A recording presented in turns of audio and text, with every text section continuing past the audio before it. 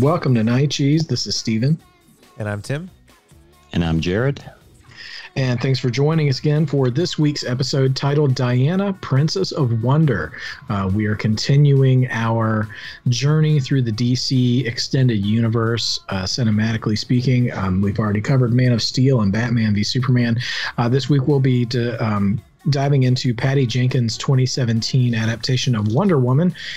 So this is a little bit of a deviation for us, as it's not really that affected by Zack Snyder, who is kind of the common thread through all these episodes. He was a story writer on this film, but you can really sense the difference. But before we get into all that, we're obviously mentioning, we're going through the DC universe this month because the Snyder cut of the Justice League has now been released. Well, no, it hasn't been released. It's being released this week as we record. And hopefully next week we'll be able to give you our impressions of the Snyder cut of Justice League.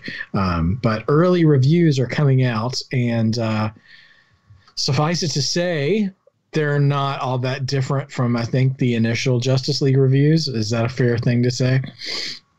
From what I've seen, yeah. Yeah. So I'm intrigued to have the discussion. I'm still psyching myself up to have a 4-hour sitting of Zack Snyder's vision of a film that I already had a hard time getting through in the first place. Yeah. So, and that's someone who loves those characters too. I will just throw in, what I sent to you guys and say, I think, your reaction to the movie is going to depend on what you're looking for. Like IGN, their reviewer was really hyped up over the fact that Batman drops an F-bomb in the Snyder cut. He said that was rad. So, don't write it off before you see it. Yeah, I know. I mean, usually Batman's proclivity for swear words, it's really, it's close to the top of my list. Mm-hmm. That and Superman murdering people. It's just, that's what I want from my heroes. Okay, not really. So, we'll say let's keep conserving that energy for next week. So I'd like to move along.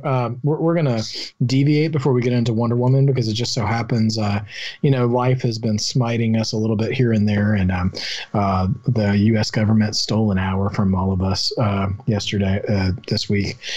And what is it not taking these days, I guess. But because of the delay in our recording schedule, we now are recording an episode post Academy Award announcements. So we can actually talk about that for a minute, considering we're discussing just at its foundation better films than what we've been going over recently. And also some of the films that we have reviewed and discussed in previous months are coming back up again, primarily the ones that we mentioned during Black History Month. So we can talk about those for a minute if you guys are free to do so.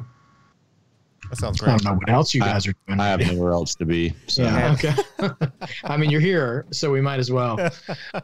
So there are, 3, 4, 5, 6, 7. So there's 8 Best Picture contenders this year. So we have The Father, Mank, Minari, Nomadland, Promising Young Woman, The Sound of Metal, The Trial of Chicago 7, and also a film that we just discussed a few weeks ago, Judas and the Black Messiah. So Judas and the Black Messiah nominated for Best Picture, which is really exciting. I heard today that that's actually the first, I think I'm saying this right, the first film in Oscars history to be nominated for Best Picture that was produced by an all-black production team. And I don't know how broad that term production team goes, but nevertheless, I think there's a lot of there are a lot of unprecedented nominations this year. So Tim, you said you so Judas and the Black Messiah is the only movie on the list I've seen so far. I've been wanting to see Minari, especially after watching Parasite and us discussing that last year. not that they're at all related, but this sort of infusion into Asian centric film, though, kind of making its way to American audiences. And Stephen Yeun of Walking Dead fame, or infamy, depending on how you feel about how he exited the show, is also nominated for Best Actor for that film. So it seems to be getting a lot of attention. But anyway, that looks interesting. But Tim, you'd seen one of the other films on the list, right? Yeah. So the one I saw, it's actually on Hulu. So if anybody wants to watch it as well, Nomadland, directed by Chloe Zhao. I hope I'm pronouncing her last name correctly. I think that's right. Yeah, and I really loved it. It's funny, actually, at the time, I do remember one quibble I had, but at this point, I don't even remember what that was. Like, one little thing, I was like, I didn't like this that much. But overall, I was just really, really impressed. It's a really beautiful, really just kind of, intimate's a weird word, but just a really focused, intimate portrait of Frances McDormand's character, who's named Fern, and her life. But it's amazing. So she's kind of traveling. She's on Nomadland. She's traveling, working these kind of seasonal jobs, but traveling throughout the Midwest. She's living out of a van, basically like one of those kind of white, almost like free candy van, like those creepy, could be potentially creepy plumber van. She's living out of it, and it just kind of follows her as she kind of does this throughout a year or so. It's really wonderful. It's mostly made up of a cast of characters who aren't actually. There one actor, David Strathairn. Oh yeah, sorry. Okay, I don't know if I'm saying his last name right. I don't know if I'm saying anybody's last name right. So he's actually kind of the only for Wonder Woman. Yeah, yeah. Oh gosh, yeah.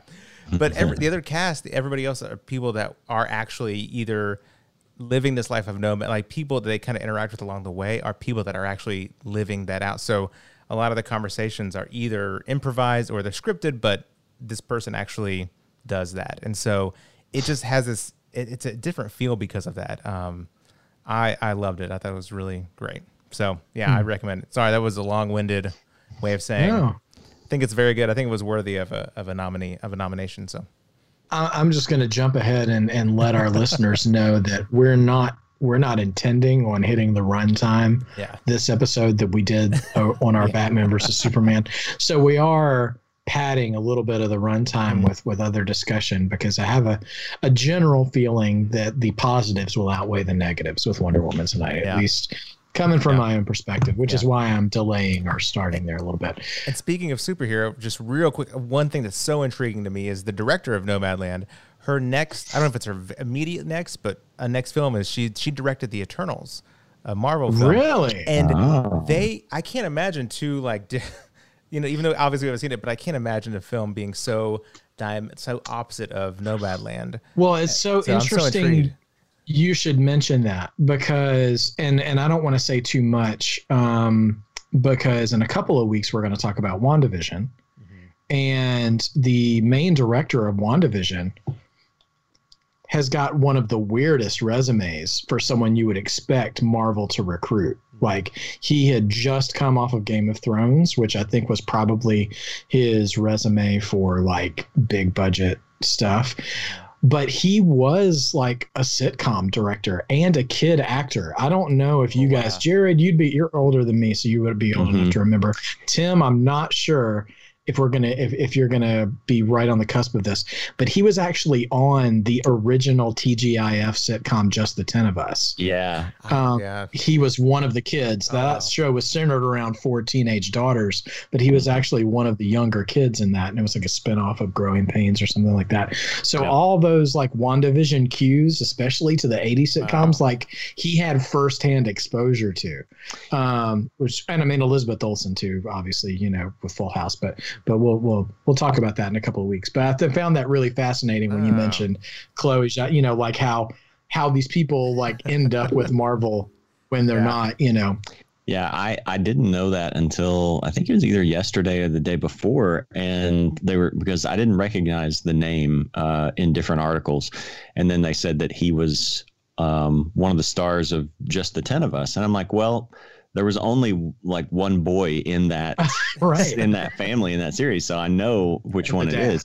I think there ended up being a second, like, but it was like a baby, so he was the only, like, actor that you'd remember. But yeah, and so immediately when I saw him, I'm like, yeah, that's an older version of I think Matt was the character he played in Just the 10 of Us. But which I think is his name. His real name is Matt, I think, too.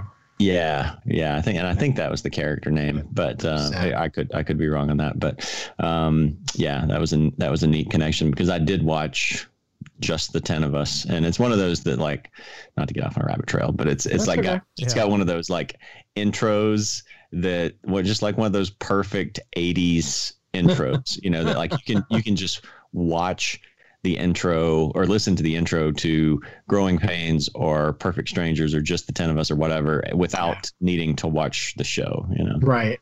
Yeah. It peaks at the beginning. In a way. Yeah. Oh man. Well, one thing I just wanted to say to our listeners is, if you want to brush up on any of the Best Picture nominees that are available to see, I mean, your mileage will vary based on what subscription services you have, but Judas and the Black Messiah is still on HBO Max right now. Nomadland is on Hulu, and the Sound of Metal is on Amazon Prime right now, which Riz Ahmed was nominated for Best Actor for that film, and is the first Muslim American to be nominated for Best Actor. I know we talked about Moonlight a few weeks ago, and Mahershala Ali won Best Supporting Actor, but this is apparently the first Muslim American to be nominated for Best Actor in the history of the Oscars. But I hear really great things about that, and something else I heard another critic say today about Sound of Metal is it's nominated. So for those who don't know, I mean, I have a very small understanding of what the film is about, but it's about a heavy metal drummer who's slowly going deaf. And so apparently the film also got nominated for Best Sound or sound mixing or something, because I think they really, I'm guessing here that they play with that a little bit in the audio of the film. And even films like Tenet did not get a nomination for the sound category this year. So it was on kind of a perfect storm for it to be this sort of, I don't know if experimental is really the word, but that kind of film to be out this year and get recognized. And then lastly, The Trial of the Chicago 7, which is sort of a spiritual cousin kind of to Judas and the Black Messiah. It's happening around the same time in history. Is on Netflix. So Netflix, Hulu, Prime, HBO Max. If you have those services, you can see each one of those films. So don't watch them all back to back, because some of this stuff is heavy material. But, space it out and enjoy it.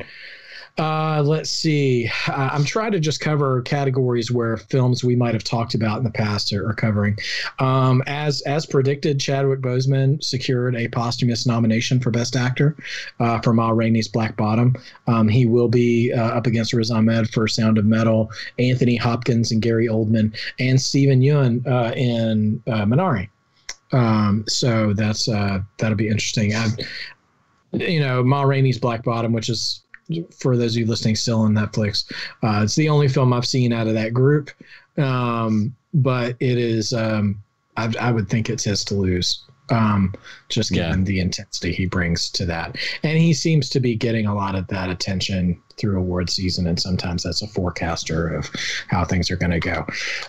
Best Actress, Viola Davis was also nominated for Best Actress for Ma Rainey's Black Bottom. She becomes the first African-American actress in history to have 4 Best Actress nominations.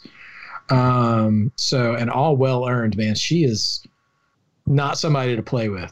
Whenever I see her in a role, it's great. And also another film I'd like to see, but that's on Hulu, The United States versus Billie Holiday.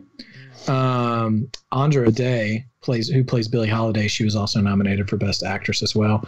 And Frances McDormand was nominated for Nomadland as well in that category. Also Carey Mulligan and Vanessa Kirby.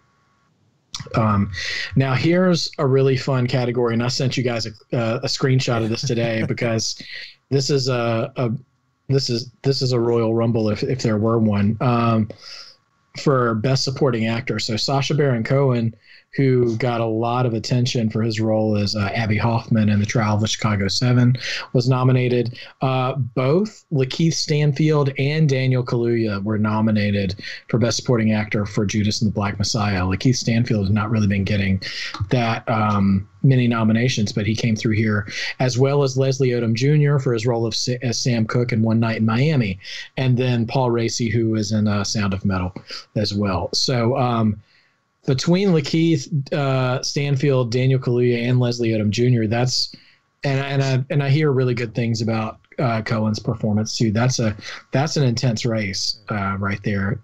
If it were my choice, I'd go with Kaluuya anyways. Although it would be hard. It's hard to overlook Lakeith Stanfield though. Yeah. Let's see. Any others that we discussed at least. Judas and the Black Messiah was nominated for Best Original Screenplay, and One Night in Miami was nominated for Best Adapted Screenplay. Let's see. Anything else worth mentioning? We didn't talk about any anime. Oh, well, actually, yeah, Tim, you and I did. Onward was nominated for Best Animated Feature Film, as well as Over the Moon, Shaun the Sheep Farmageddon, and Soul, and a film called Wolfwalkers. I have a nagging feeling that Soul is going to win, and I did not like Soul, but if you haven't seen Onward, I hope you didn't miss that. That came out right at the beginning of the pandemic and just slid right onto Disney Plus before people were really settling in their TV binging for the year. Yeah. And then Over the Moon did not really get a lot of play through. That's on Netflix as well, and is this sort of, I want to say, Chinese-based animated film. Has a really strong, diverse Chinese cast. Philippa Sue from Hamilton, she voices one of the characters. Ken Jeong, and a very not aggravating and abrasive role. It's a really powerful, emotional story, and I think both Onward. Now I could see Soul winning, because Onward and Over the Moon both deal with the death of a parent and how a child kind of manages that. But they still manage to tell two really different stories. And both of them are still really mystical about trying to connect with that person again. It's interesting how much those two films line up on paper, but experientially are very different. But they're both amazing. And Soul, I had issues with. I thought it was half of an amazing movie. I think like all the stuff that happened on Earth, I thought it was great. And then the after or before or sideways life, I don't know, I'm using my lost terms now, were kind of strange, and didn't feel like it was the same movie. Especially when the smoke monster shows up. Right. Yeah. It felt like, Earth was like the Joss Whedon part, and the Eternity part was like the Zack Snyder. It was just, no. No, it wasn't like either of them. I'm much more fascinated by that description. Like now I just want to see it. So yeah, I don't think there's anything that dark. There's nothing Snyder dark in that movie. But there is a, in that movie, the man, like he manages to sort of get a second chance at life, and he's going back into his old neighborhood and stuff. And the way that he interacts with people and gets to see sort of difference, gets to see them through another set of eyes. And there's this one scene where he goes into a barbershop that I just thought could have been the entire movie. Like the way that scene played out was great. It was just really good. And don't get me wrong, it's a great movie, but could have been better. Anyway, but then again, speaking of great but could have been better, I suppose we could get back into the DC films now. There are a few other, less discussed awards that some of those films we still talked about, Judas and the Black Messiah and Ma Rainey, all nominated for. I will say that let's see, Judas and the Black Messiah and One Night in Miami both nominated for Best Original Song.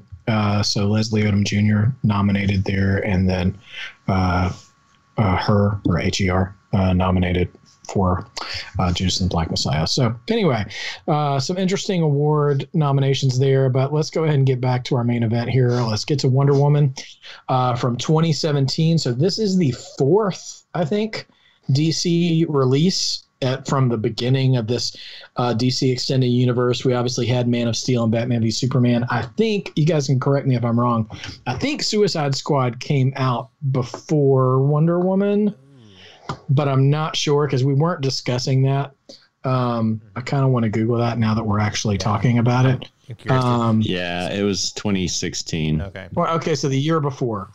So, you know, Suicide Squad is not on our slate to talk about. Yeah, it was better. I thought it was better. Do I want to say it was better than Batman v Superman? Yeah, it wasn't as good as Man of Steel, I think, you know, but it had some pros to it and some cons to it. I don't know, but anyway, go ahead, Jared. I was just gonna say, I think like it's hard to say sometimes if some things were better or if I was just less invested in it, and so I'm less critical of it because I'm less invested in it. Yeah, I think I found myself much more as this kind of antithesis of Guardians of the Galaxy. You know, it's hard not to compare those two because they came around similar times within a year or two of each other. And Guardians of the Galaxy, here's our first Marvel reference. Well, we did reference WandaVision earlier, but in direct relation to a DC film for the night.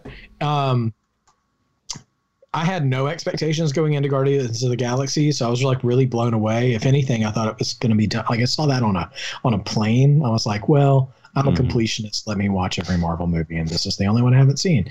And just changed my Marvel world. Like it's but then so I go see Suicide Squad, and I'm sitting here thinking, someone told me, like someone who's more comic competent than I am, said, "Oh yeah, you know, it's like theoretically this is what the movie could be about because it's all the villains are broken out of jail, but they're manipulated into doing something, manipulated into doing this job." And I'm like, oh, it's kind of like the Dirty Dozen, you know, or something like that. And I was like, that sounds like it has potential. Not a lot of heroes that I was familiar with. I knew who Killer Croc was because of the Batman the Animated Series and Harley Quinn and didn't know Deadshot, but when you saw it was Will Smith, I was like, oh, well, it's Will Smith. Who cares what the character is? Because it's going to be Will Smith. But, and then when we first, you know, kind of heard of Jared Leto's Joker, I was like, not seeing, I just want to say, just hearing of Jared Leto's Joker, I was like, well, this could really be something because Leto is one of those actors. Like, it was the same feeling I had when I heard them say Joaquin Phoenix was going to be the Joker at one point, you know? I was like, okay, these actors are, forgive my lazy and dismissive descriptive terms, these men are crazy enough to make a convincing Joker, right? Based on some of their other roles. So I'm like, okay, well, let's see what happens. And then that first promo shot came out, that magazine cover with he looked like he had just broken out of a Hot Topic. The damaged tattoo. Oh man. Yeah. Gosh. Yeah. Literally on his forehead. Just if he could have tattooed it on the nose. Right. Exactly. But I'll say this about DC is one thing that kind of made it the inverse for me of Guardians of the Galaxy. They raised my expectations with the trailers because whoever was in charge of trailer music for that particular movie was just doing the Lord's work. Like it was the first trailer had this really creepy female vocal of the Bee Gees song "I Started a Joke," that has the whole world crying or something like that, and it was, oh man, that gave me chills. And then they did a more upbeat one to Ballroom Blitz, which was also a great trailer. Then I found out that DC is really just a trailer company and not a film company. again until we get here. So needless to say, I'm curious how long we've been recording because we're like half an hour in. And it's a word about Wonder Woman.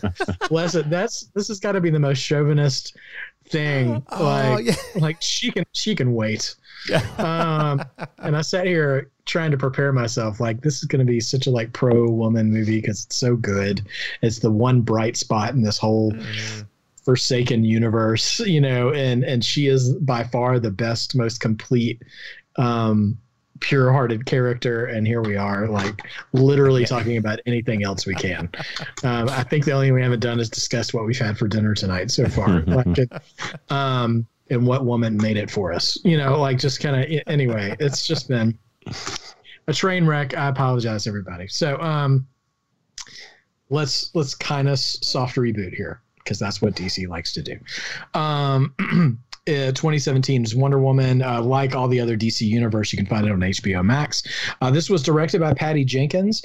The critics loved this movie. The Rotten Tomato critic score was 93%, which is brand new territory for the DC universe. And the users actually liked it less. The user rating gave it an 83%, a 10% drop from the critics, which is a little. I feel like there's a little bit of Jared, help me find the. Yeah, I was gonna try to think for the word too, or if we just want to like help me. I want you to bear some of the burden on this one, so I don't. I'll just go for it here. I think maybe some societal issues would have helped influence the critical score upward slightly. I mean, I love the movie. I think it's by far the best DC movie, and I would say that. Or I mean, if I didn't think it was, if I hated it, I would say so. But I think it got bumped up a little beyond maybe where it should have been, just because of societal reasons. Sure. Okay. Conversely, do you think the user rating might be lower than what it should be due to the inverse of those societal pressures? You know, your sort of people making accusations of maybe virtue signaling or that kind of stuff. Right. Oh, I think normally, yeah, it's always movies are always influenced by that now because people are reviewing them before they even come out. Right. Yeah. So I think, yeah, where it lands, I think is probably a little bit. I hadn't really thought in my head of where, I would rate it, but 83 on a scale of 100 or 8.3 out of 10, I would put it above that. I would probably maybe put it in like the 8.8 range or something like that. So I would say so, yeah. I feel comfortable with it being in the low 90s. When I think about the films that I really like being even higher than that, I don't necessarily think that it is that's so out of range. But yeah, I get the feeling that we're coming into this territory here in 2017 and probably before and after 2017, the year of The Last Jedi. So there being a lot of polarization and preemptive striking in film reviewing, that's a thing. So there are Wonder Woman did walk away with some awards, and they weren't Razzies this time. So that's already got a leg up on Batman v Superman. I would like to go over some of them because quite frankly, it's really entertaining. Tim, one of our favorite obscure awards rears its head again. Oh man. Jared, this may be the first time you've joined us, I think, where this film this awards show shows up. It is the AARP Movies for Grown-Ups Awards. Yeah, I don't remember that. Yeah, so I think this might have come up on our Greatest Showman episode. I think so. I can't remember. So the AARP Movies for Grown-Ups Awards, it won the Reader's Choice poll. it didn't even say that it's the Reader's Choice poll for best film. It just says it won the Reader's Choice poll. So I'm assuming that's a positive.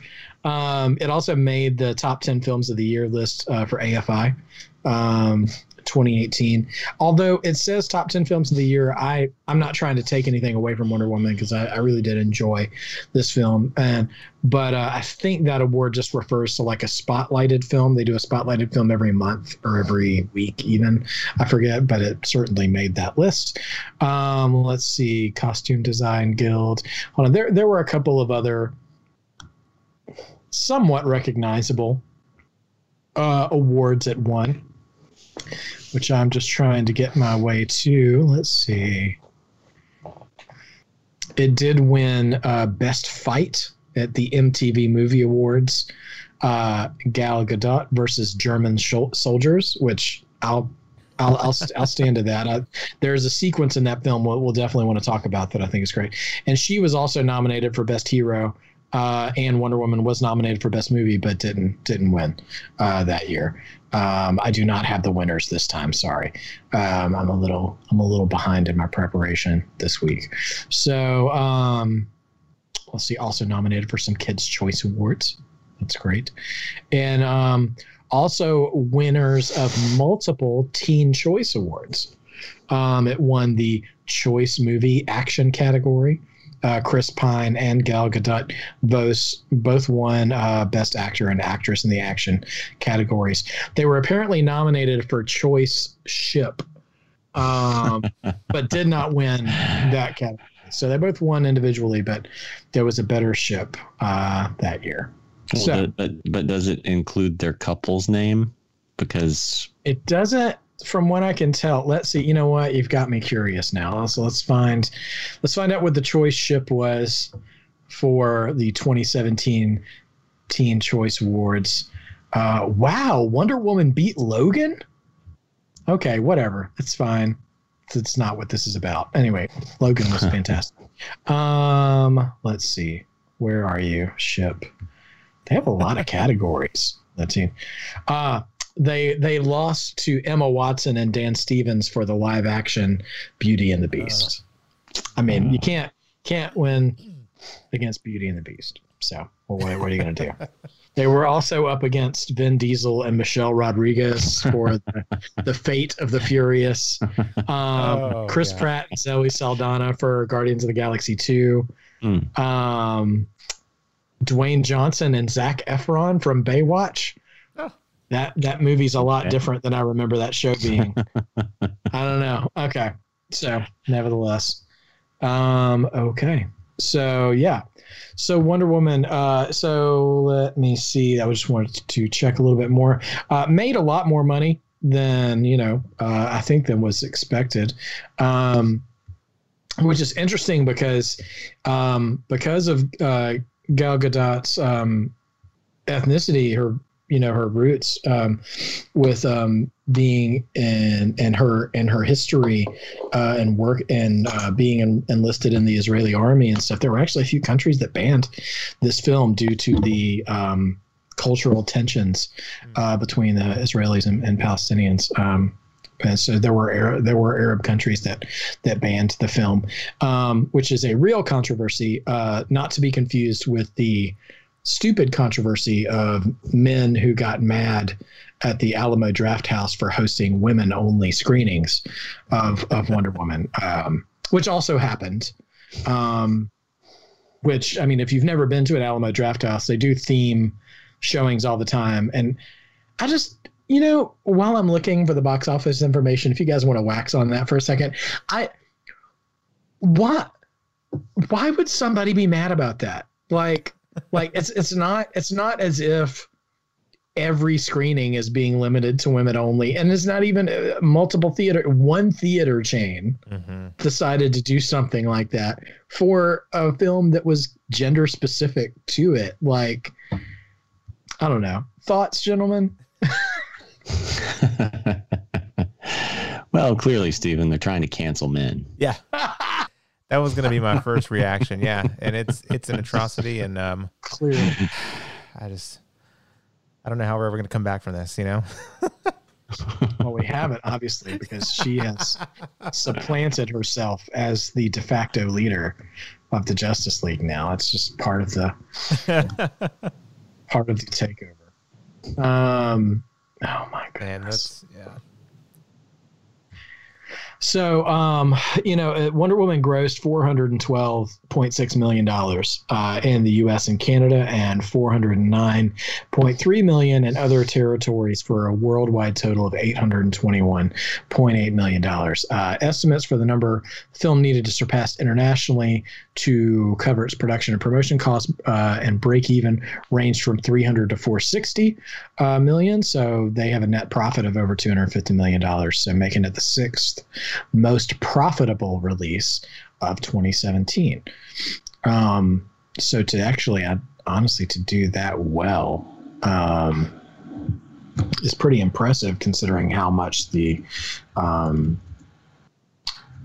budget was in regards to that. Let me see. I am just trying to find our highest grossing films of the year, because I know it was the third highest, the third highest grossing film of 2017. By the way, beating 3 Marvel movies. Wow. 4 if you count Logan now retroactively. But it only lost out to the last Star Wars, The Last Jedi, and the live action Beauty and the Beast remake that we discussed a minute ago, but beat out Guardians of the Galaxy 2, Spider-Man Homecoming, It Chapter 1, Thor Ragnarok, which, never mind, but I just watched that again today. I love that movie. Yeah. Despicable Me 3, Logan, and The Fate of Furious. You know what? No, okay. I was just about to say, I'm really surprised that Guardians outgrossed Spider-Man and Thor Ragnarok. But now that I remember, Thor Ragnarok came out in like November, so some of its money was probably attributed to the next year. Anyway, so Wonder Woman was released in June. It held number 1 for 2 weeks at the box office. It's unseated the probably like the 5th or 6th Pirates of the Caribbean movie. I lost track of those. Dead Men Tell No Tales, and it was unseated by the underrated, in my opinion, Cars 3. So spent 2 weeks at number 1. So there's all your logistics down for Wonder Woman. So do you guys have any stories or initial impressions, or even like how long did it take you to see the movie? Like where were you on this this DC release? Tim?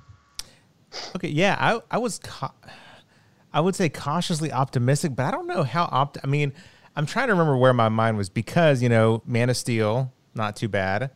And then I think after Man of Steel, like, Batman vs. Superman, Suicide Squad, there's a lot of just like problem movies. And so in the DC universe, and so that kind of got me nervous. And then this you guys may know this, you may not, but before Patty Jenkins signed on to direct, I was really excited about this.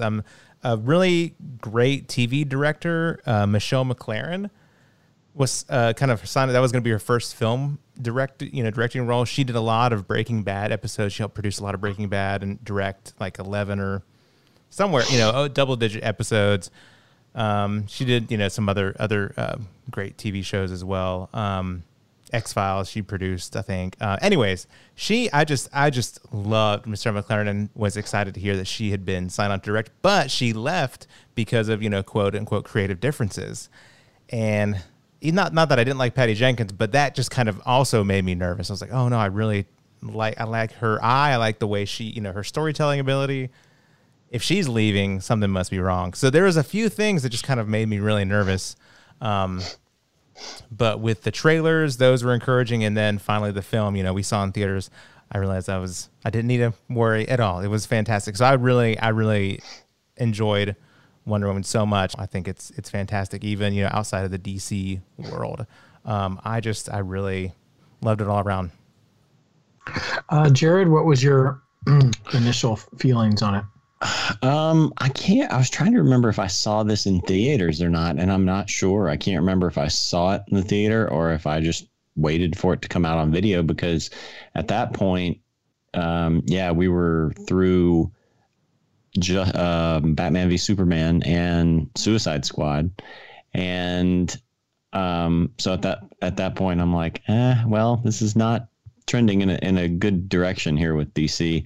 But I don't know, because within Batman v Superman, Wonder Woman was my favorite part of it.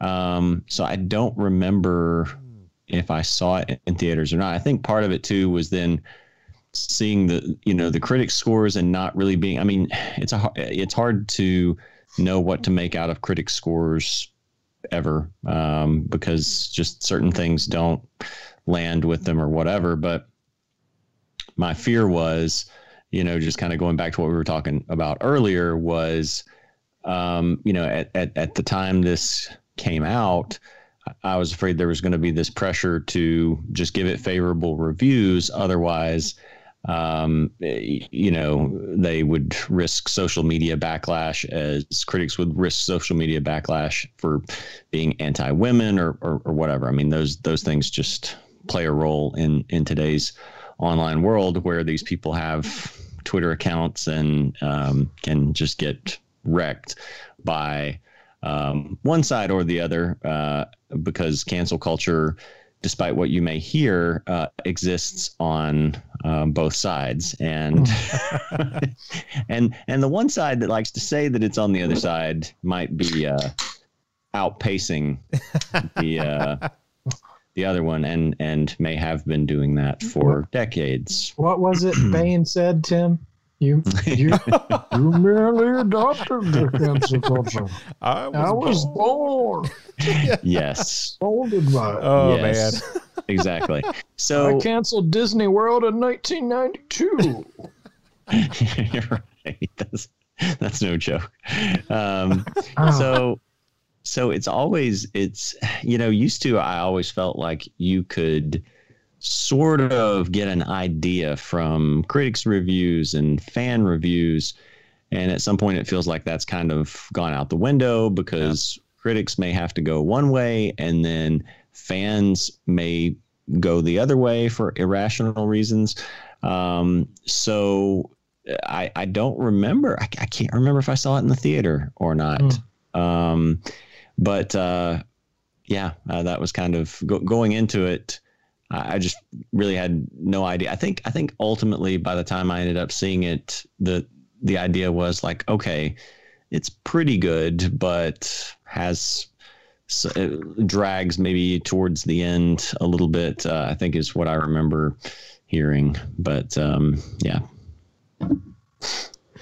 Yeah, so I'm trying to remember, because now that I'm looking about when I saw it, I want to just say I'm absolutely sure that I saw it in the theater, but I want to go back to this summer, because this was the year that my wife and I went to Uganda to go get our oldest kids and began a year of being apart. And let's see, I'm just looking at the release dates here, because one thing that was special to me was for Father's Day that year, my family surprised me by taking me to a theater for like the whole day. And we had seen Cars 3 and Guardians of the Galaxy 2. So I'm trying to figure out when we would have seen Wonder Woman. I think we must have just seen it maybe the week before or something, or early June, or you know what? I'm seeing the date here. It debuted the day after my daughter's birthday, because so I have a feeling we might have seen it that weekend as part of her birthday, because this was one of the first lessons I learned about film representation, especially with heroes. By the way, for what it's worth, one more accolade for Wonder Woman in terms of its box office. It broke the record set by 50 Shades of Grey to be the highest weekend debut for a female directed film. So, before I get deeper into this, Tim, you're mentioning, but when you were talking about Chloe Zhao earlier, I was thinking, I want to say Patty Jenkins had not done this kind of thing much either. And I was looking, and she had done a series. She had a kind of a weird resume that I was surprised to see landed her Wonder Woman, because she had done the what's her name, the Charlize Theron film Monster, and a short-lived series that you can, I think, still find on Netflix called The Killing. I watched. Oh, I forgot about that. I watched The Killing. Yeah. So that was her as well. Okay. And but she also, strangely enough, Marvel got the Russos out of this show, but she did an episode of Arrested Development. She directed the second season. She directed the episode where they build the frame of the house. The 2 weeks. Anyway, that was her episode. So anyway, she's Wonder Woman. I don't know how that fits into that. So it's interesting that she would get that gig here. But I remember seeing my daughter be so into this movie, and she's into lots of movies. She loves to watch stuff. And Jared's right. You get a lot of this sort of, I don't know what you want to call it, but a lot of these volleys, these bullets from the left side and right side of things, when people want to politicize the importance of a film or just something that you don't see a lot of. And there are people who are rightfully excited about it because they don't see a lot of it. And if they do see some of it, maybe they don't see it done very well. And so, it's the moment you get to see excellence in your representation. Maybe one day we can have a deeper discussion on that if we inevitably hit the MCU and get to Black Panther, for sure. But because this film does have a few shortcomings, and I was kind of disappointed in the final battle sequences. Same, yeah. But it built up so well. It built up such equity going into that point that I was really forgiving of it, to be honest. Oh, totally. And I don't know, there's something warms my heart about being proven wrong by a casting decision. One of the few things make me happier than going in and seeing Heath Ledger play the Joker or Ben Affleck play Batman. Well, the better parts of those movies, anyway, when he's playing him, or Gal Gadot playing Wonder Woman. I remember there was a lot of, I think, unfair criticism about her casting as well. And now that I think about it, even going all the way back to Hugh Jackman being cast as Wolverine, there were people who didn't like that casting, saying he's too tall or whatever. I had seen her. I think Gal Gadot was in one of the Fast and Furious movies as the beautiful woman who gets into a fight by the end of the movie. I'm sorry, you're going to have to be more specific than that when you're talking about Fast and Furious movies. Right. Yeah. You have 3 choices to be a woman in the Fast and Furious universe. You are the half naked establishment shot before the scene starts. Yeah. The beautiful woman who gets into a fight with the real Fast and Furious female star, or Michelle Rodriguez, I think. Before they stopped doing the random car race in the middle of the film to remind you of how it all started, that woman that would hold the flag up and the flag holder, right? Yeah, right. So she didn't really get to flex her dramatic muscles in that franchise, by far. But she really does a lot. I mean, we said last week she was probably definitely the best hero in Batman versus Superman. Came out the cleanest with everything. Best performance there all around. And with her, one interesting piece of trivia I read is that she was ready to quit acting before she got the Wonder Woman audition.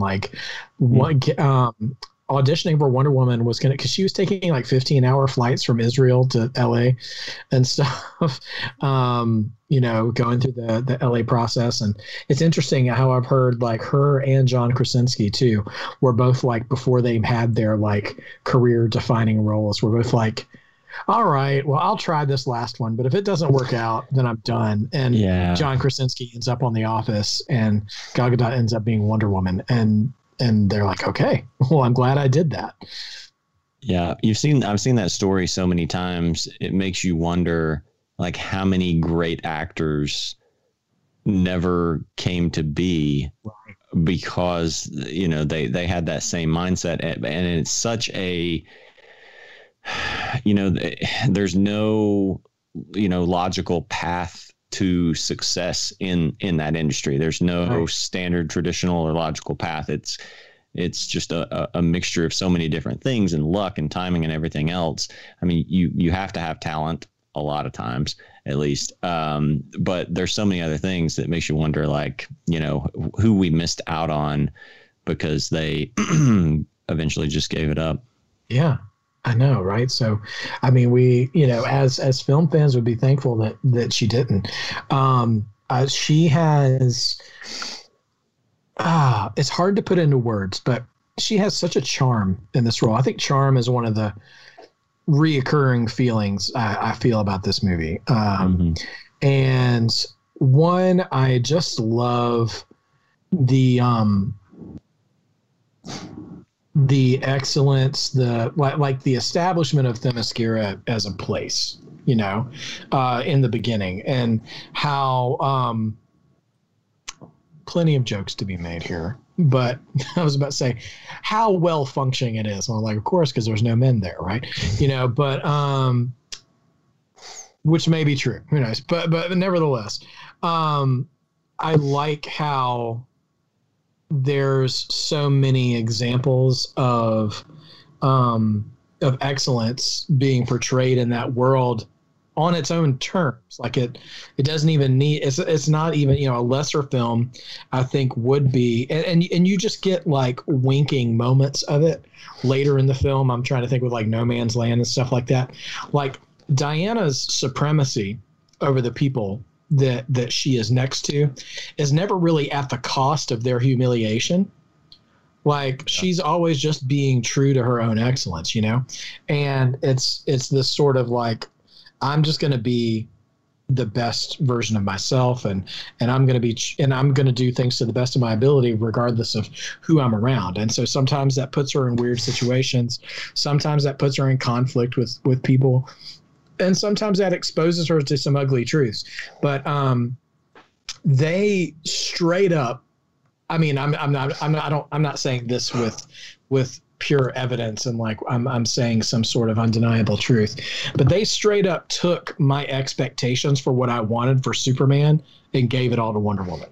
Yeah, like the way she interacts with innocent and guilty people, the way that she kind of encounters the world that's unfamiliar to her, and yet still a little bit of confidence in what she does know about herself and stuff, were all things I kind of attributed to Superman. And they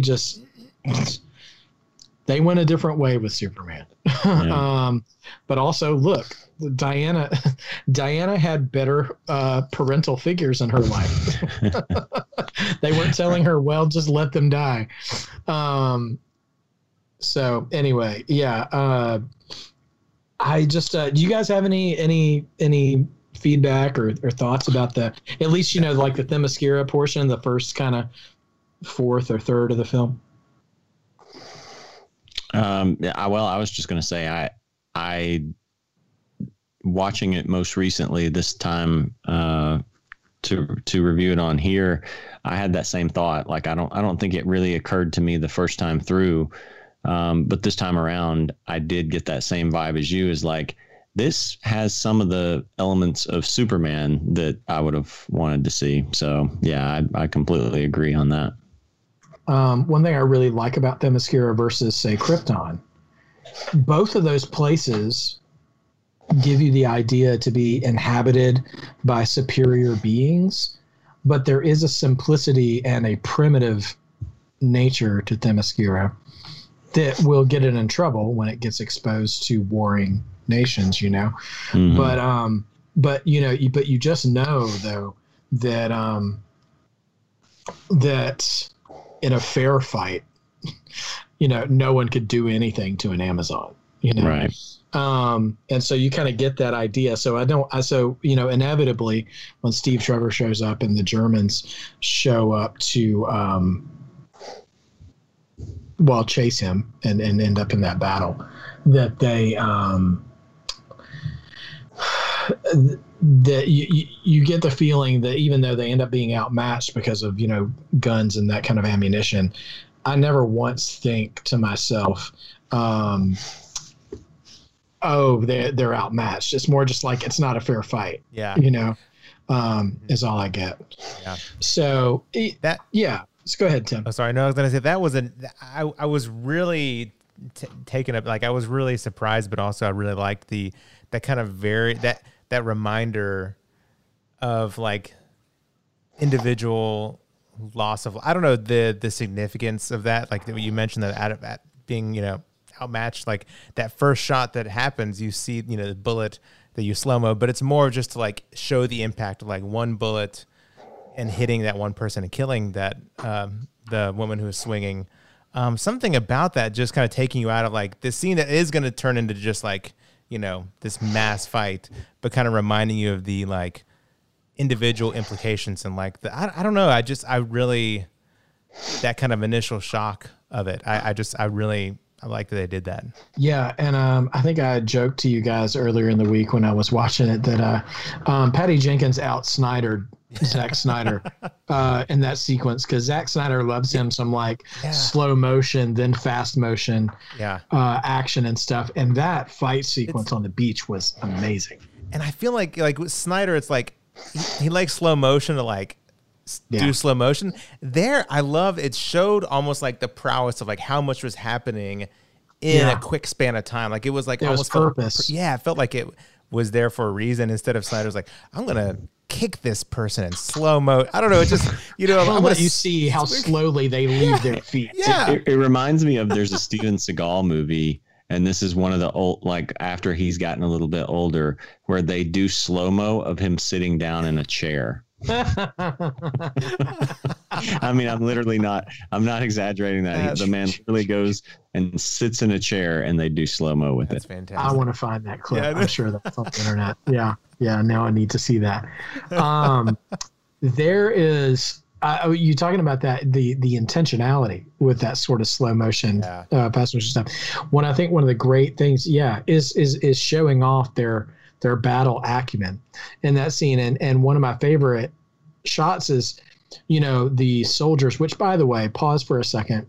Princess Buttercup now becoming this hardcore battle general is like really full circle. You know, we talked about Princess Bride last year, and we were a little harsh with the necessity of Buttercup as a character and stuff with what she did and didn't do. And she got her on-screen redemption for real. And her role as I think it was Antiope. I get her and the Queen's name mixed up from time to time. I think it's Antiope, the general of the army. And but they come charging onto the beach on horseback against all these, you know, German soldiers who are armed with rifles and stuff. And one of them, I don't know who, digs their spear into the sand, and it creates this cloud of dust so none of the soldiers can see. And then they start, you know, getting real stabby, close range, which is perfect because you're sitting here thinking like, you know, how are you? One of the reasons, because comic history wise, Wonder Woman and her story with Steve Trevor originates in World War II, not World War I, and they had talked about wanting to use World War I as a backdrop for this film. One, because it's not done very often in film, and two, this was really kind of at the turn of warfare becoming, and they even have a few lines about it, the turn of warfare becoming about killing people you can't see. because of long range weapons and stuff like that, and so less being able to see the eyes of your enemy when you kill them. And we know that the Amazonians are well equipped hand-to-hand combat soldiers, and so they take advantage of the environment to make it conducive to their fighting style, and it was just really cool sequence there. But also not to be lost there too is it's a really riveting moment for Diana as a character to see death firsthand. You assume for the first time in her life, like it's got to be hard because she must feel invincible for her whole life, even though she's a bit immature at this point in her relative youth. I don't actually know how old she really is because Amazonians and stuff, but she's definitely younger than the rest of them.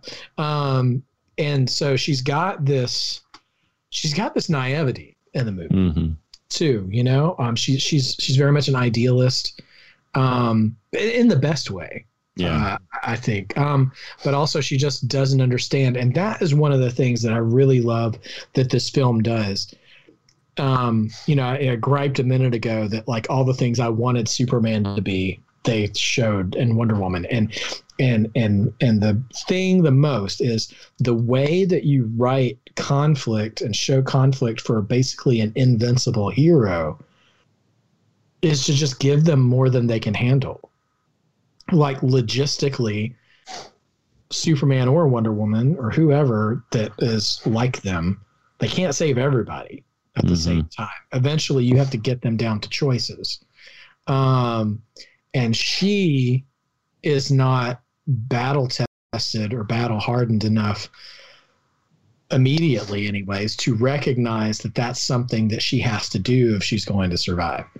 And so I think the film does a really good job in exposing her to that without her losing what's special about her, what's good about her, because you could easily show her all that and then in the next movie or even at the end of this movie turn her into the Henry Cavill Superman and be I'm sad about saving people or something, like in Batman v Superman, but she never gives up on that, and so I really like how they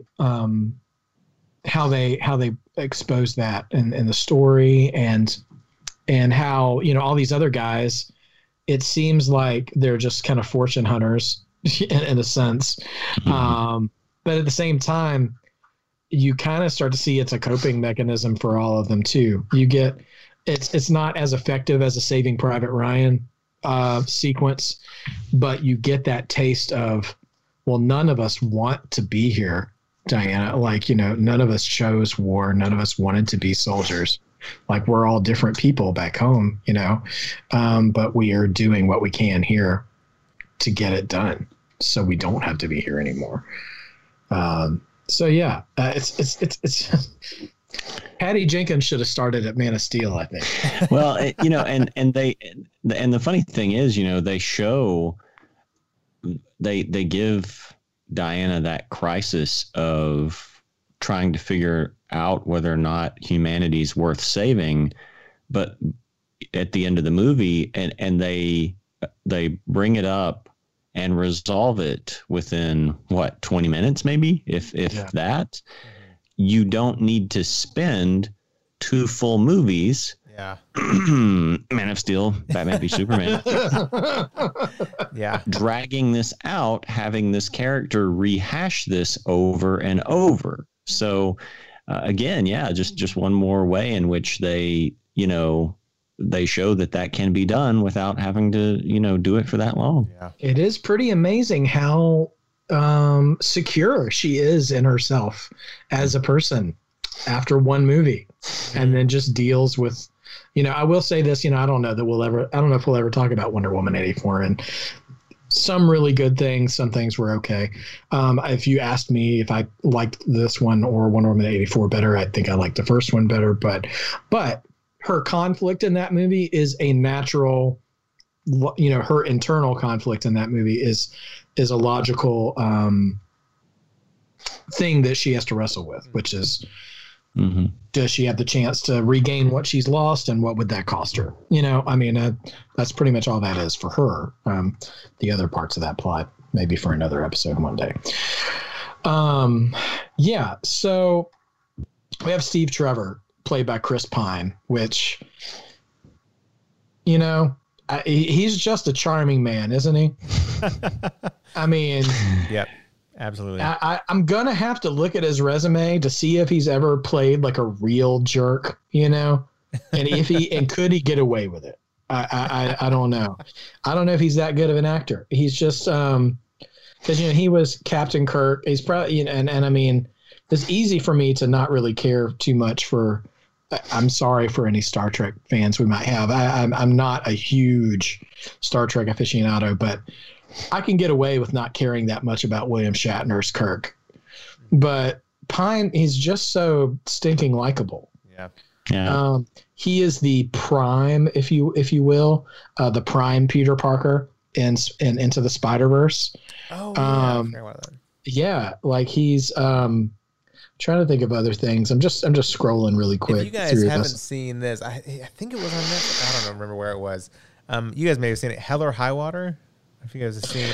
I have heard of this. Ben Foster's in it. I love Bridges. Ben Oh my gosh, first name is leaving me. Yeah, Jeff Bridges. Oh my gosh, man, that was a great movie. Anyways, yeah, he was great in that one. Yeah, it was great. Anyway. And felt different too, because I feel like I'd seen it mostly in like either like this superhero film or like Star Trek, big kind of like blockbustery, actiony, and that one just felt it was different. It was a great role. Well, those two, I could those two could have some sort of, NBC This Is Us style drama comedy show. I would watch it every week. That's those two on screen together is a rare kind of charisma, and I don't know if it's just because they're both conventionally good looking or whatever it is, but it's really, I don't know, they get along so well on screen and they just have a lot of chemistry together, and that plays through really well, especially when each one of them is in the other's sort of domain. Like, so, she rescues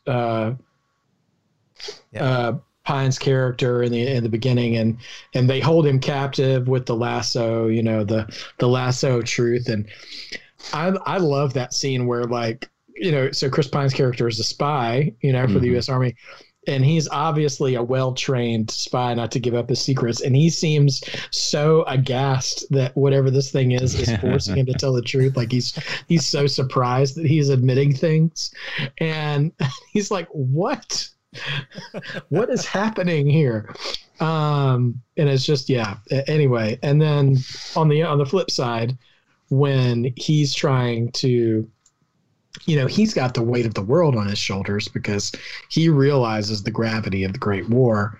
And Diana, when she first comes to London with him, it kind of, this feels like I'm going to cheapen it a little bit. And I don't mean it like this, but I did get this vibe only with more gravity. It felt like when Will Ferrell gets to New York in Elf, and he's just amazed at everything he sees, Yeah. And she's just like, oh, look, a baby. And I'm sitting here thinking, I'm like, how many babies do they ever see in Themyscira? And stuff like that. And she's just like amazed and just, oh man, her fish out of water routine is just so good. And the logical questions that she comes up with in front of, oh man, I can't remember her name, but Chris Pine's secretary. I remember her because in the British version of The Office, she was, forgive my American centrism or whatever. Lucy Davis, that was the actress's name. She was the Pam of the British Office. Anyway. Lucy Davis, but when she's just like, oh, I'm his secretary, he just tells me what to do and I do it. She's like, well, I come from we call that slavery. And she's like, oh, I like her.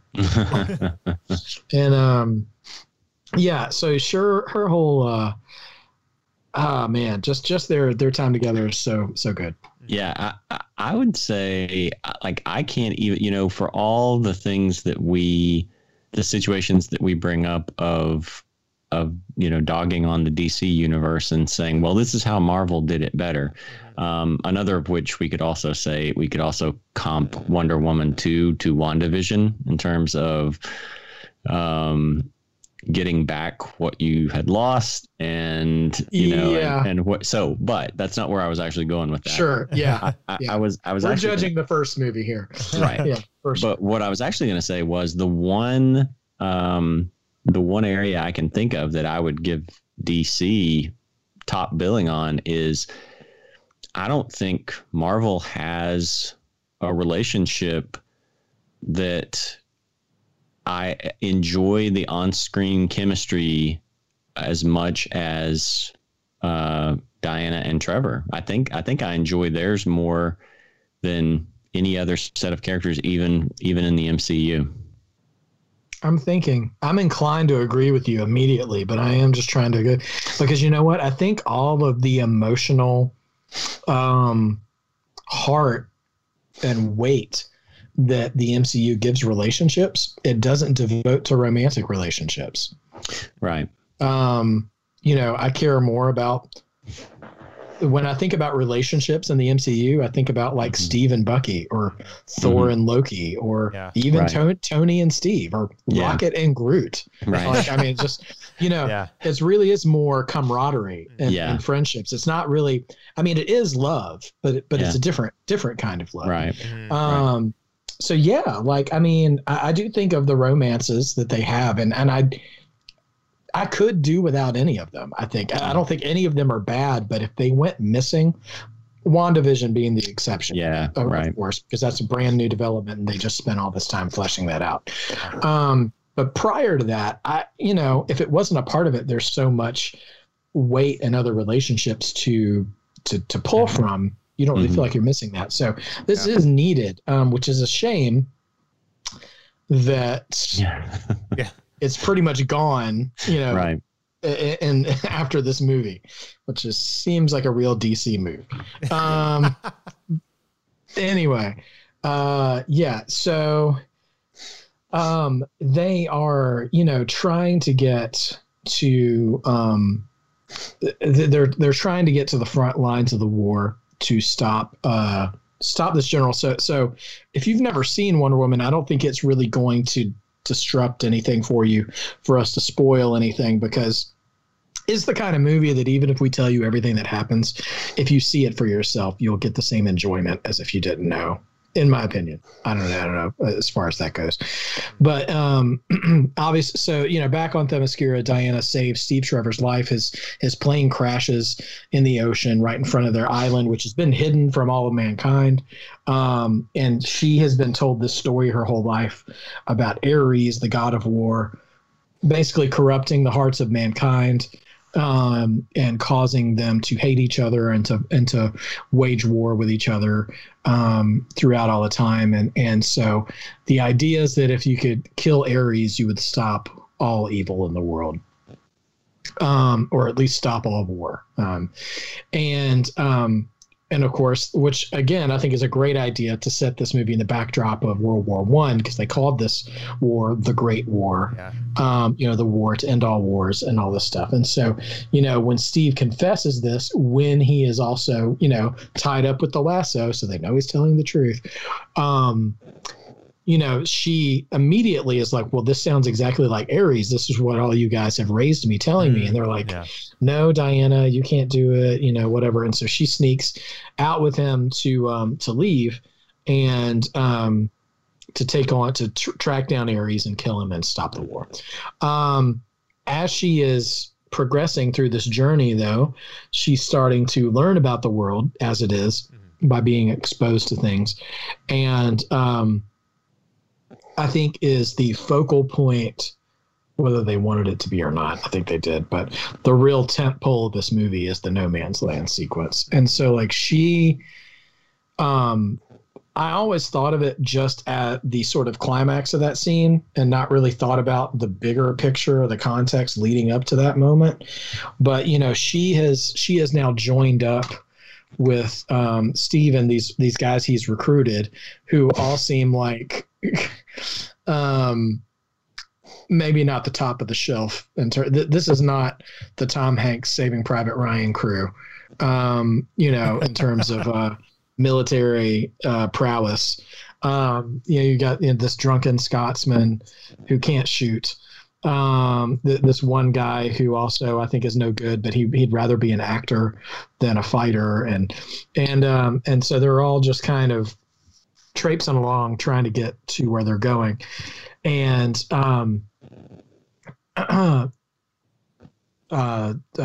Chris Pine's character is trying to. They're trying to stop this Dr. Maru, who is these two. Well, you have these two characters. This one German general Ludendorff and his sort of right hand woman, who's Dr. Maru. They call her Dr. Poison, who is it's set behind the backdrop of the invention of mustard gas as a weapon, and you see this being sort of the game changer for the war, and it's Chris Pine's character as a discovery of that secret that they're developing this weapon, knows that it will turn the tide of the war and they'll lose. And so they're trying to stop this from happening. And in his spy work, he discovers the plans for it. And now they're trying to go back and destroy everything. Well, in this path, they go to the front line of the war because what Diana just tells him, take me to the war, which is the only instruction she knows to give. So they go to the front line, and in this sequence, they're coming out and they're, you know, walking as a group, and she sees this horse that has fallen down in this wagon that's tipped over, and the owners of the horse are beating the horse, trying to get it out because they're right up on the front lines. So it's a incredibly dangerous place to be. And she's already calling to them like, hey, we need to help them so they can go. And it's like, and he's like, Diana, like we have to keep moving, or else we're never going to get to where we're going. And then she sees another soldier who's been shot or hit with a mortar. I'm not sure, but something bad. And he's just screaming out in agony, and she wants to help him too. And he tells her no. And she's like, you just can't. He said, you just can't help everybody. I'm sorry. Like, and I give it credit. There's got to be a thin line in acting to communicate this sort of need of urgency while still sounding sympathetic to the fact that he knows she really does want to help them. And Pine's delivery in this sequence is really good. Like I don't know, this time watching it, I got from him, he's like, listen, if it was doable, like if it was possible to help all these people, I would help you, but I already know that we can't, so we can't waste any time. And part of that is he doesn't understand what she's capable of yet. He's about to find out. And also I think he probably can only handle so much hurt himself. Yeah. Mm-hmm. All those guys can't. And there is a lot of humanity in his character and all of them, all those guys. It doesn't get dug into too deeply, but you see, you know, shadows of it as it's going around. And finally, she sees a mother and a child who were suffering, who stop her. And I thought that this was also the nice thing that I didn't know about Wonder Woman, is that they're so educated in Themyscira, they know every language. Yeah. So this woman's crying out so she can speak to her. And she says, you know, my village is under attack. They're enslaving the women and children, and all this stuff, and they're killing everyone. And she's like, where's your village? And she points to the other side of the field, you know, and she's like, we have to help them. Like, she's like, and she's explaining what they're doing. And finally, you know, he reaches his breaking point with her, and he's like, you can't do it. He's like, this is called no man's land because no one can cross it. Like, it's 100 yards and they kill us every time we try to go up there. Like, you can't do it. And eventually, like, and this could have been mishandled so much. I think because, you know, Jared, of what you were saying, like the perceptions and probably the pressure too, because this is our first really big budget established title, solo female hero. So there's probably a lot of pressure on DC, on Patty Jenkins, on Gal Gadot to not fumble this moment. Right. And not have it come off as too on the nose, I guess. It's already called No Man's Land, so I get that sort of Return of the King vibe from it, if you guys know what I mean by that comment. But she's just like, no. Well, like she's just done at that moment. She's like, no, I'm going to do something about it. And that scene is so good. Yeah. With her walking across the field, and there, I remember, I don't know if I wrote down the trivia for this or not. I hope I did, but we'll see if I did. While you're looking, that was the one. I mean, I'd seen it earlier, but you said this earlier, Stephen. Like, I liked how, as a, obviously first, kind of big, main female superhero, they didn't use that as an opportunity. They still retained the dignity of everybody. They didn't use it to like belittle other, they didn't raise her up by belittling other people, like belittling men or whatever. And you could have seen her being like, no man's land. Well, armed, I am no man. How dare you? I don't know. You could see all that. And I love how she was just, no, this is what I have to do. And that, I don't know. Which I feel kind of bad saying as a guy, because of course it's like, hey, men can belittle you all we want, but when it's your turn, you don't belittle, But in a way, I think it's just a much more honorable. Like, it's just it's such a better way of doing it. I think, like, I mean, it is weird for us three men to be like, to be like, to play the victim in this situation. Yeah. But really, but Wonder Woman as a character, like, she's above that. Yeah. Yeah. Like, Harley Quinn would have emasculated somebody to go into but not Diana. Yeah. And I think of, and obviously to people who didn't know us or whatever, it could come across sounding different ways, but it's honestly nothing to do with victimhood or anything. Yeah. It's just that, if you care about movies and you care about stories, that, like, the opposite example I can think of, in a movie that it took a long time for me to ever watch it, and I've still never watched it all the way through, is the most recent X-Men Dark Phoenix, and Jennifer Lawrence has a line in there where I can't remember exactly how it goes or how the whole thing goes, but she's like,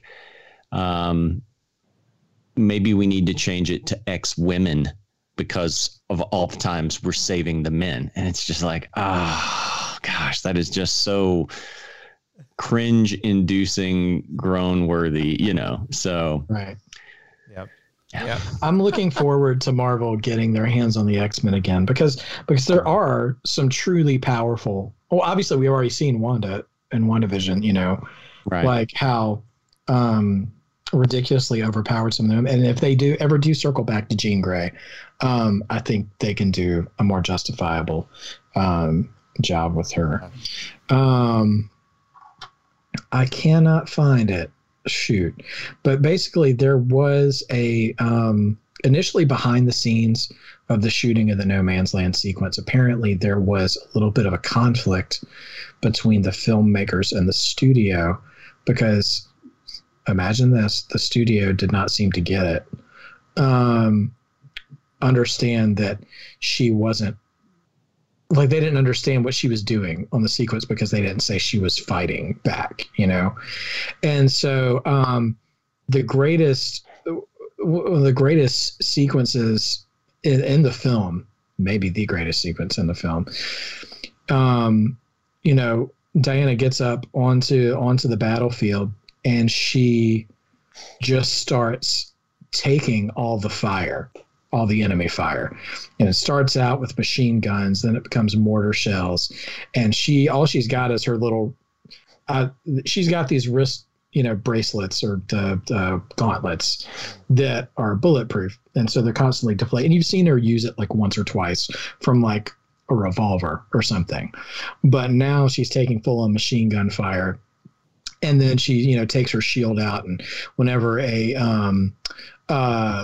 mortar shell comes, she like deflects it everywhere else. And I think what's so cool is that she is that I think is true to her character, and also just sort of complimentary, at least, of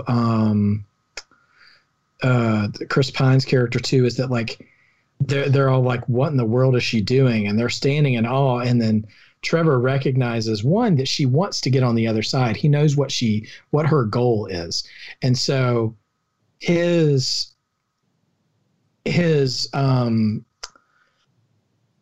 posture in that scene is both opportunistic and supportive. Like, he knows what she wants to do. So like his action is, how can I help her?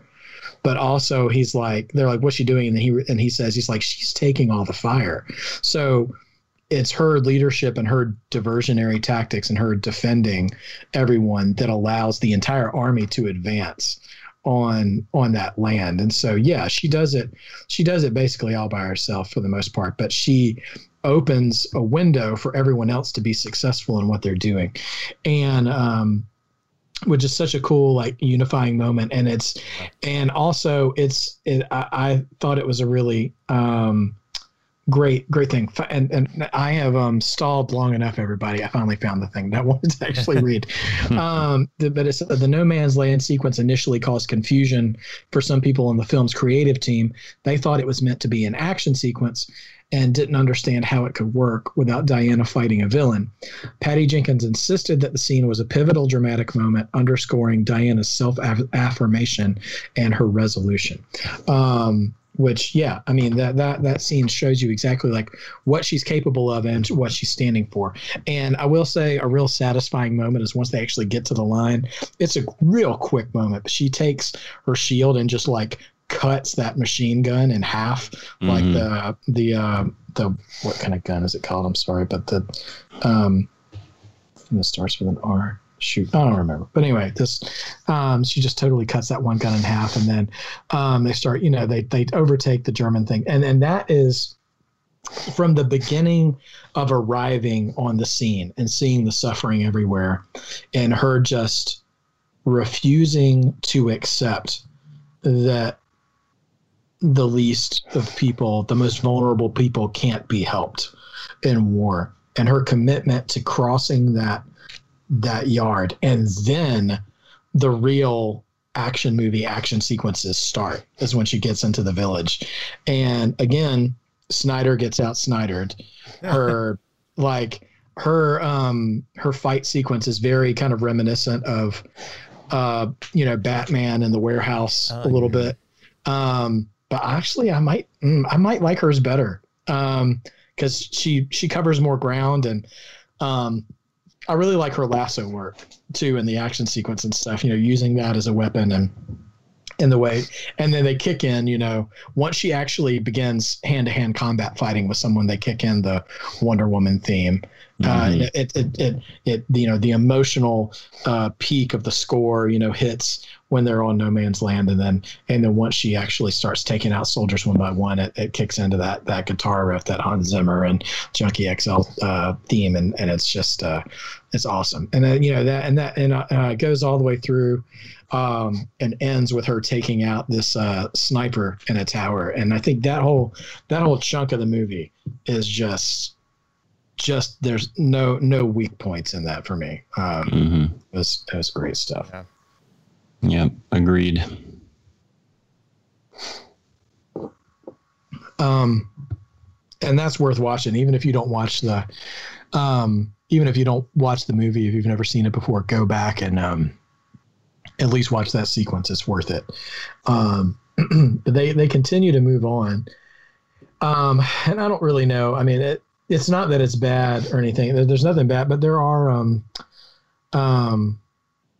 you know, this is where the photograph, you know, that Bruce Wayne had found originates from, is after they saved that town and stuff. And, you know, the story progresses, and they get to the point where they want to,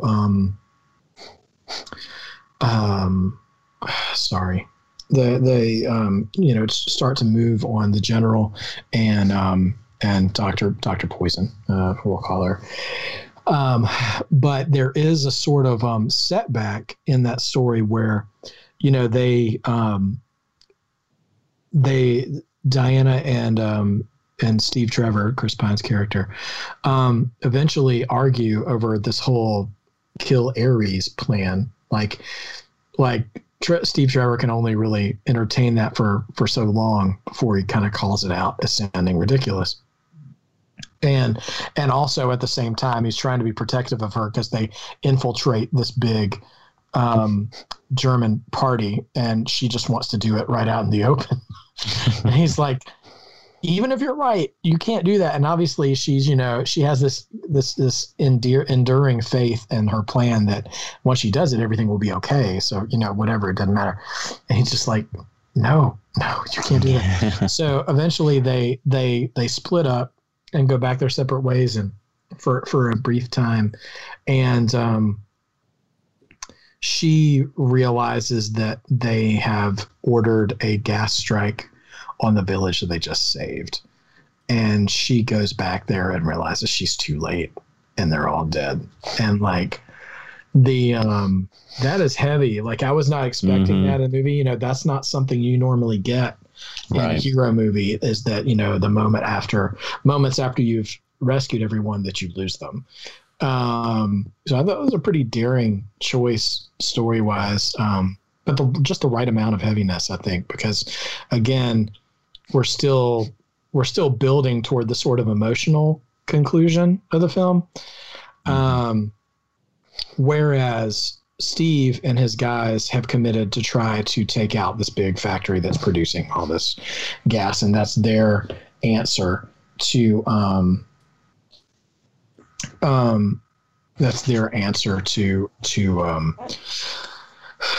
winning the war. And so we get to, love it or hate it, the last sequence of the film where they're at this airfield, I guess, in this factory and stuff. And then you get to we should say that Diana is under the impression the entire time that this General Ludendorff is really Ares in disguise. So, she gives him the whole Inigo Montoya speech, and kills him. And the one thing I didn't really understand, and it's not a big enough of a criticism that I don't like the movie or anything, but he was taking some sort of weird gas drug that Dr. Poison had given him that was like giving him like almost like, what did they call it in The Boys, Jared? Velocity 9 or something? Or like, it was like this temporary superpower kind of thing. Right. Yeah. Well, I can't remember exactly what it was, but it was sort of gave him like super strength or whatever. Mm-hmm. Yeah.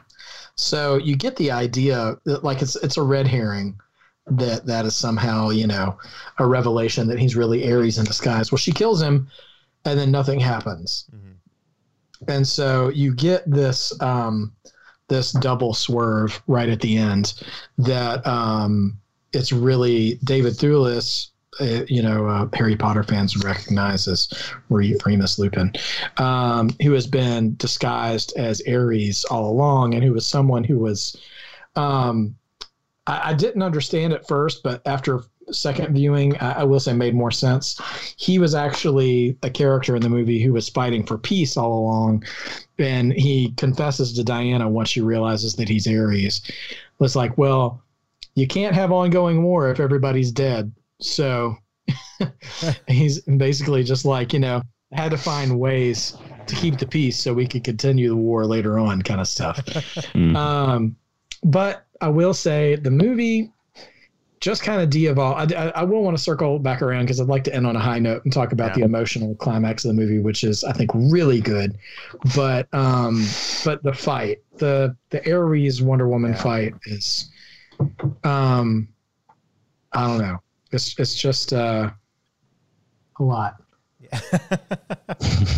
And it's kind of like it's like that part of where like they felt that pressure, like, oh, now like that's the typical kind of third act of a superhero film. These two big bad, and and it just felt flashy, and also like the powers, like what was happening wasn't like really defined. Like you didn't really know what was going on and why when she did this. It was kind of hard to figure out what was going on and why it was affecting that. I don't know. Yeah, it was strange. I feel so bad because I really like this movie. Yeah. I really do. And that fight was boring. Yeah. Like it wasn't even as fun as a video game. Actually, it kind of was like a video game, but like a Super Nintendo fighting game. Like they were like your original Mortal Kombat or Street Fighter kind of stuff. Like it seemed like they were almost on this 2D plane where they could only fight from left to right, like, and throw stuff at each other. And when not even, and I'm not even going to make a Marvel reference here. In this very own movie, you had better three-dimensional fight sequences. Yeah. Every act of combat that happened on Themyscira, granted, the crossing of No Man's Land was a left to right, a very linear thing, but the scene demanded that, and that worked in its favor. But once she crosses the border there, and then has the fight from then on, like all that stuff, way more compelling than what even the fight she had with Ludendorff before Ares was at least a little bit more intense. And it was just this big CGI fest. And all the random board that like she swung into a gas tank. I mean, it was like it just so there have to be these huge explosions, and it just it all felt really forced, and and it's almost as if listen, I know nothing about visual effects in film and when you put things somewhere to cover up for something else or anything like that, but it seemed like there was so much fire and smoke and stuff in that scene that they were trying to cover up some kind of deficiency almost. Like they were trying to mask something because they couldn't fight out in the open. Or just in a clear shot for some reason. I don't know, but it was disappointing.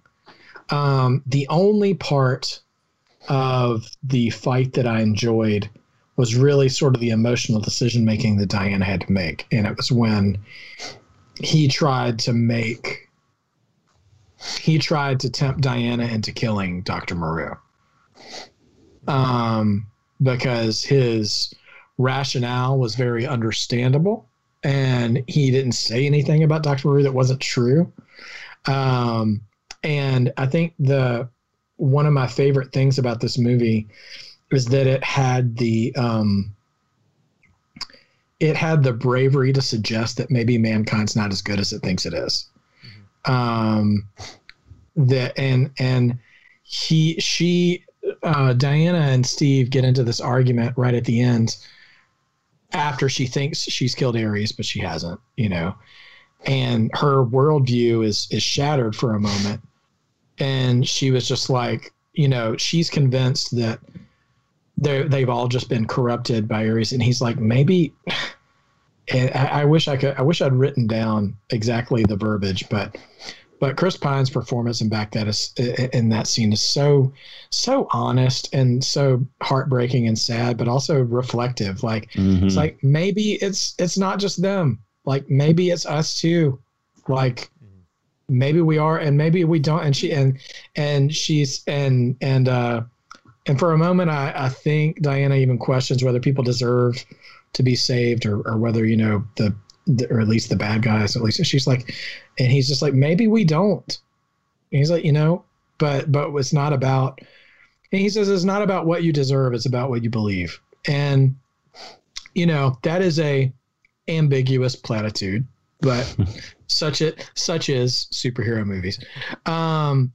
Because, universal appeal, right? Right. But anyway, for what that means to me, though, I mean, I think it's a very helpful and very bold lesson to try to give in a movie like this, is that you have to choose it's no simple dismissive act to choose mercy for someone who doesn't deserve it.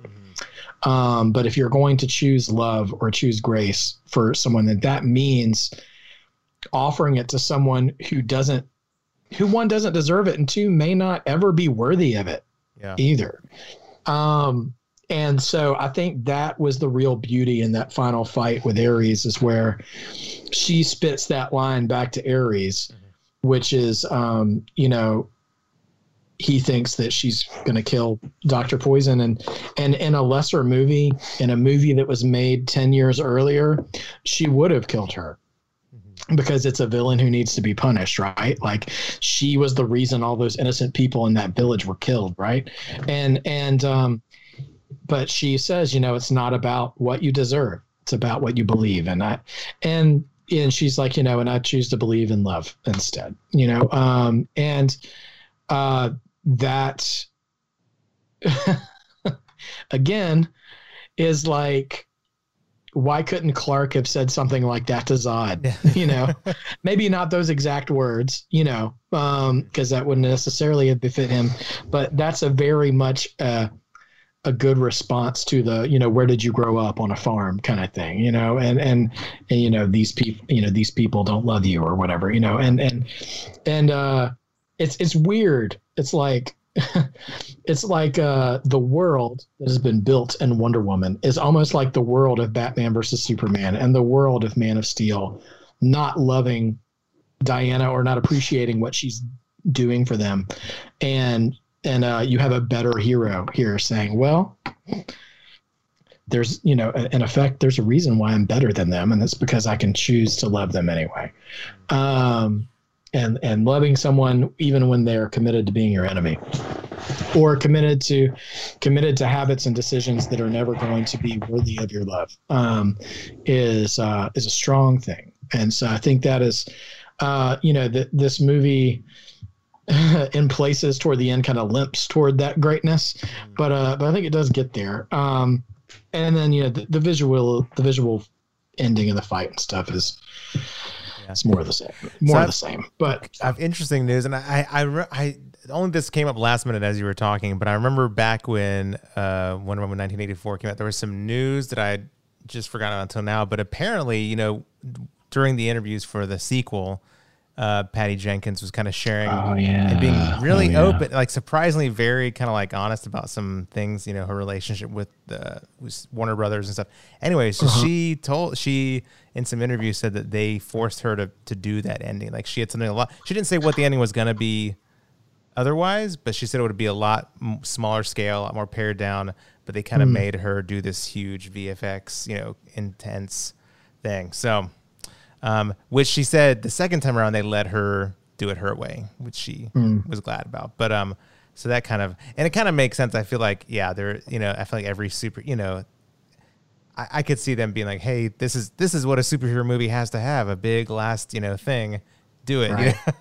So it's amazing they didn't have a sky beam. Yeah. And like, the thing is, I'm just sitting there thinking, neither one of those endings particularly worked for me. So that's, I don't know. Like, I almost wonder if I guess there would have been no real way to do this at the time, but just like her original ending was basically the Wonder Woman 2 ending, where she just like, she lassos Ares and like forces him to admit to everyone that he's been doing. I don't know. Right. Well, it's kind of, I was, I don't know. I was just disappointed in like how well all the other action sequences were, that they were so distant from each other, like, well, we're going to fly at each other. We're going to throw big things at each other. Like, I would have been interested to see them try to do some kind of hand-to-hand combat scene or something, that could have reflected the training scene that Antiope gave her in the beginning, where like she had good, she had these good instincts, but, she would always yell at her, you expect that the fight is going to be fair, and it's not, and, she could get tripped up by him, pulling some cheap stunt or something. But I don't know. Nevertheless, it's still a positive for me as a movie. It was the first female centric superhero movie we had gotten since Elektra in 2005. So come a very long way from that. Yeah. So, yeah, but that's for the most part, there's that's about all we've got on things. Any wrap up talks on Wonder Woman for either of you? Anything we haven't really gotten to dig into yet in terms of the film? I mean, I like, I think it actually makes a lot of sense for the story of setting up the fact that her first experiences were losing Steve, the only person that she had really gotten close to in the outside world, and then losing all of the people effectively that she first saved, right, and losing that town. And so then it makes sense for what they were originally plotting for the storyline for the DC EU, that she had just stepped away from the world for a century. And then except in 1984, then when we, take 1984 and that erases all of that. But originally, if you pretend that movie doesn't exist or isn't canon or whatever, then, that makes a lot of sense. That's, that you get out in the world and immediately you're crushed. So I like that. I thought those were good choices and made a lot of sense for what they were originally aiming to do. Yeah. Well, I'm just looking at the quotes because I was trying to remember. You know how like every superhero movie, I'm thinking especially about the Spider-Man movies. So like, who am I? I'm Spider-Man. The thing at the end when they're jumping into the air. She has one of those little monologues too. I'm trying to remember what she said at the end of that, but I came across the thing that she said to Ares at the end, where he just says, she says, they're everything you say they are, but they're capable of so much more. Which is just good. So the let's see. I'm trying to see if what she's got here.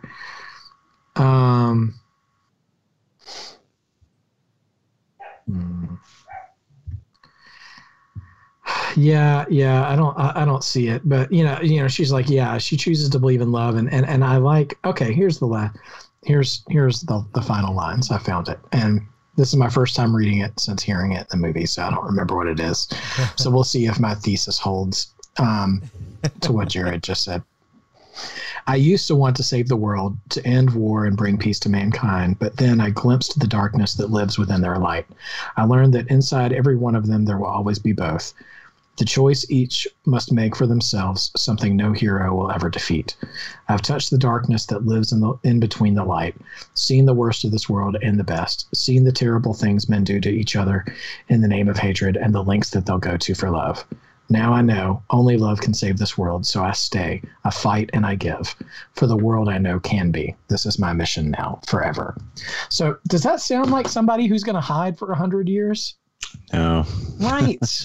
That's the thing. And listen, I don't mind. I don't mind like your take on that. Like that would make sense if they stuck to that. This goes back to the Batman versus Superman conversation of like they not really paying attention to the narrative of the overall universe. Like either she's someone who's in hiding or she's someone who's not. And I will say everything about her character seems like the kind of person who what she says right there is it like, I'm going to continue to fight. But you have the problem of if you're going to introduce her in 2016, how does the world not know about her already? And so, they're starting, I think it goes all the way back to that thesis of we're just going to cram everybody into one movie and then spin them off into their introductory stories, which is just problematic in situations like this where I think it's great to put her in that situation, like that idea where she sees the complexities of mankind and stuff, and that could push her into hiding. But the very choice she makes that helps her defeat Ares is one that would have her be out in the open, or at least keep being active, I should say. And maybe, that I don't know. I just didn't get the notion that for the next 100 years she's going to be, fighting crime like a ninja or something, where no one's going to know who she is. So I don't know. It's a little bit of a nitpick. And let me say again, I think this is by far, this was at least at the time, I'd have to revisit, but I think it still holds the only DC film from the DCEU that has over 90% on Rotten Tomatoes. And earns it. I mean, I think it's definitely the best film that it offers right now. With the others that are still yet to come, and it's still on the whole a good film, and I'll watch it again one day, I'm sure. But so just a little bit of not sure how her narrative weaves very well from her own franchise into the other places where she shows up, which is the thing that makes team ups so special, is knowing how a character operates in their own world and being able to anticipate how they might interact with someone else's world. But yeah, anyway, Tim, any additional thoughts on Wonder Woman? I think we hit most of it, but I just, was really impressed with the way, and I feel like the other DC didn't, maybe Man of Steel kind of maybe came close, but the way they just handled really complex and difficult ideas, and with a large amount of grace, and just really, there was another word I had for it, but just really a graceful film in the sense of like, you really got to know who she was, you got to know the characters, and it all kind of worked together to kind of help kind of determine this, what ended up, being the determination at the end about the whole are people worth saving argument. I just feel like it did so much working towards that the other movies just haven't been able to really pull off as well. And you really care about even the side characters that you kind of meet halfway through the film. You don't really know them that well. You still care about them. They have enough character. The story does enough of a job to where you even care about these kind of random side characters. I just thought, overall, I just really, it was just a breath of fresh air in the whole DC everything. Yeah, for sure. It's a bright spot. I mean, it certainly, I think it does more to have more brightness than darkness than Man of Steel does. Certainly tells a more understandable story than Batman v Superman does. And it fits really well in its own little world, for sure. So so it's definitely worth checking out. That's on HBO Max, everybody. And I guess that wraps it up for Diana, Princess of Wonder. This week, we are gonna do the heavy preparation for the big sit of Zack Snyder's Justice League. I'm just saying, man, give us a Jenkins cut.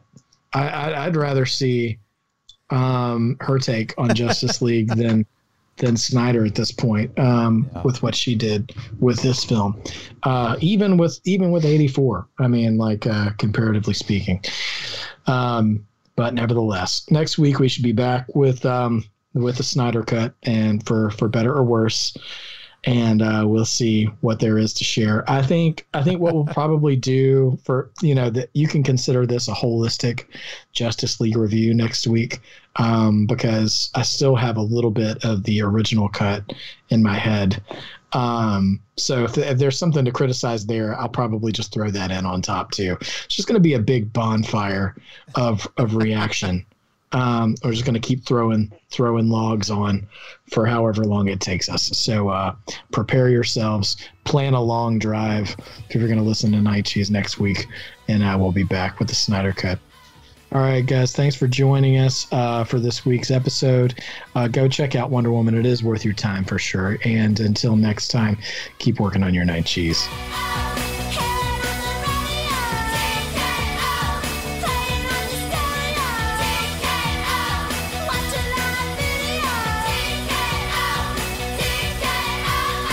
I think Gal Gadot was in one of the Fast and Furious movies as the beautiful woman who gets into a fight by the end of the movie. I'm sorry, you're going to have to be more specific than that when you're talking about Fast and Furious movies. Right.